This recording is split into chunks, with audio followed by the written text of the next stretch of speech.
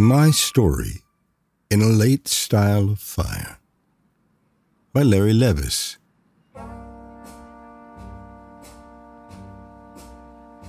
Whenever I listen to Billie Holiday, I am reminded that I, too, was once banished from New York City. Not because of drugs or because I was interesting enough for any one overworked patrolman to worry about. His expression usually a great, gauzy spiderweb of bewilderment over his face. I was banished from New York City by a woman. Sometimes, after we had stopped laughing, I would look at her and see a cold note of sorrow or puzzlement go over her face as if someone were there, behind it.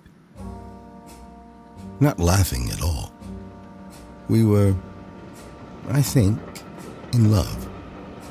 No, I'm sure.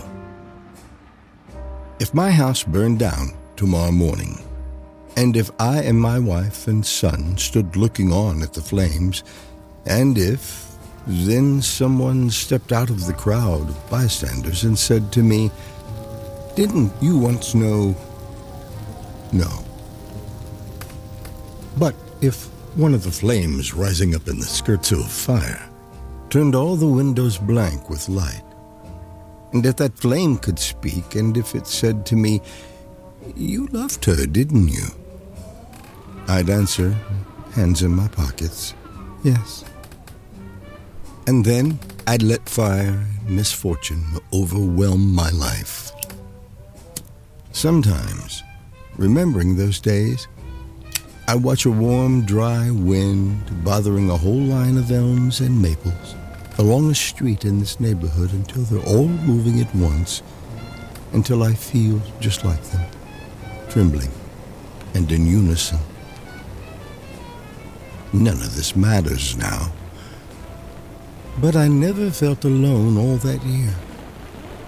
And if I had sorrows, I also had laughter. The affliction of angels and children, which can set a whole house on fire if you let it.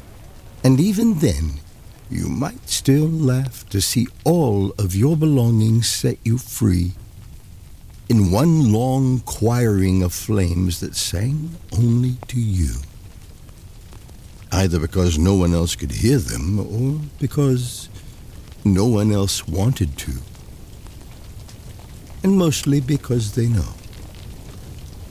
They know such music cannot last, and that it would tear them apart if they listened. In those days, I was in fact already married, just as I am now, although to another woman. And that day I could have stayed in New York. I had friends there. I could have strayed up Lexington Avenue or down to 3rd and caught a faint glistening of the sea between the buildings. But all I wanted was to hold her all morning, until her body was, again, a bright field, or until we both reached some thicket as if at the end of a lane, or at the end of all desire, and where we could therefore be alone again, and make some dignity out of loneliness, as mostly people cannot do. Billie Holiday, whose life was shorter and more humiliating than my own, would have understood all this. If only because even in her late addiction and her bloodstream's hallelujahs, she too sang often of some affair, of someone gone and therefore permanent. And sometimes she sang for nothing. Even then, and it isn't anyone's business if she did. That morning, when she asked me to leave, wearing only the apricot-tinted fraying chemise, I wanted to stay. But I also wanted to go, to lose her suddenly, almost for no reason and certainly without any explanation. I remember looking down at a pair of singular tracks made in a light snow the night before, at how they were gradually effacing themselves beneath the tires of the morning traffic, and thinking that my only other choice was fire, ashes, abandonment, solitude, all of which happened anyway, and soon after, and by divorce. I know this isn't much, but I wanted to explain this life to you, even if I had to become, over the years, someone else to do it. You have to think of me what you think of me.